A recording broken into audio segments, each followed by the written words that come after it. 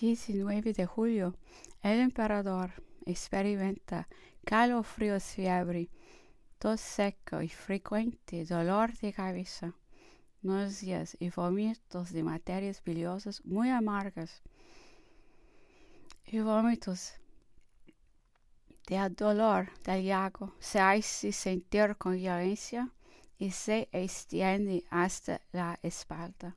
Tiene la respiración difícil y dolorosa. La parte inferior de la pierna y el pie derecho presentan una hinchazón acompañada de un dolor bastante fuerte hacia la articulación y una inflamación erisipelatosa, especialmente encima de la canilla externa. Estos síntomas se han manifestado desde el día 7 y están hoy en su mayor grado de intensidad. Reposo, bebidas refrescantes, reparos locales, lineamentos, jabonáceos y lavativas. 20 de julio, Napoleón ha dormido por espacio de 1 a 3 horas. Al amanecer se le ha manifestado un ligero sudor en diferentes veces. El pulso comenzaba a indicar la sensación de la fiebre. Los síntomas mórbidos son menos intensos. Sin embargo, el enfermo padece mucho de dolor en la articulación y se niega a tomar purgantes. Yo continúo empleando los fomentos locales, lineamentos, lavativas y demás. 21 de julio, el emperador está mejor, continúa sus lavativas y lineamentos. 22 de junio, sigue en el mismo estado. Baño a las 10 de la mañana, a la noche de venir el dolor de la articulación, pero la hinchazón aumenta. Lavativas y lineamentos. 23 de julio, ha pasado la noche muy agitada, con tos seco, dolor en el hígado que se extiende por toda la región lateral derecha. El baño que ha tomado a las 4 de la tarde ha producido alivio. A las 10 de la noche aumenta todavía la hinchazón de la pierna, el dolor y la inflamación erisipelatosa se mantienen en el mismo estado continuo con los lineamentos y le aconsejo tome el suero clarificado. Baño 24 de julio. Está mejor el emperador. Suero, lineamentos y baño. 25 de julio. Sigue lo mismo, no quiere tomar más suero, lineamentos y baño.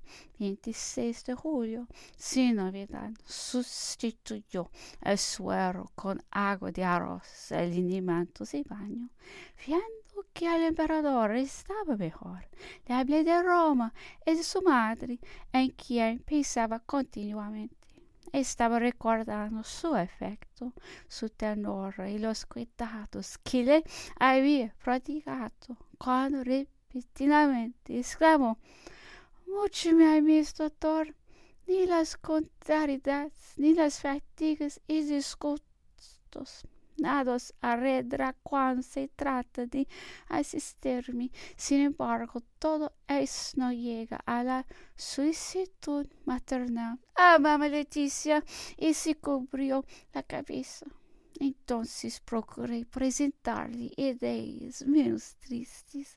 Le hablé de la Italia, de la Córcega y las personas que le querían bien.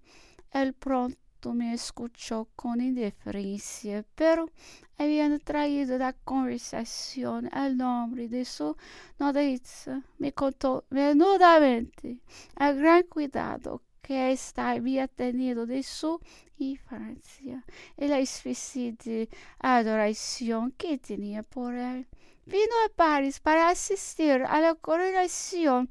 Me divirtió mucho con sus historias, por la manera viva y animada con que las contaba, y por sus gesticulaciones a la Genovesa agradó mucho a Josefina, a la familia y particularmente al Papa, que la colmó de bendiciones y no me ocultó la sorpresa que le habían causado las ocurrencias y el buen juicio de la devota.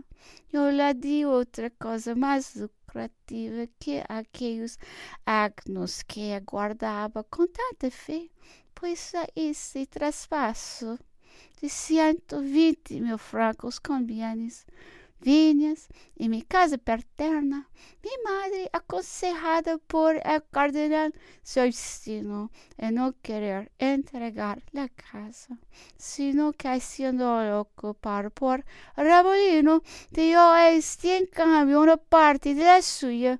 La doctrice reclamó, pero no la escucharon. Envió a su hija a París, pero halló cerrados todos los conductos.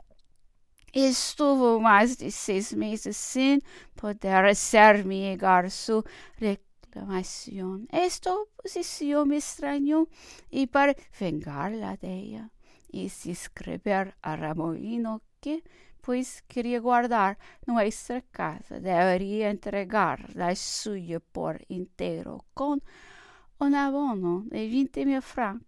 Y solo así quedaron todos contentos. A mí no triste con ese dinero más.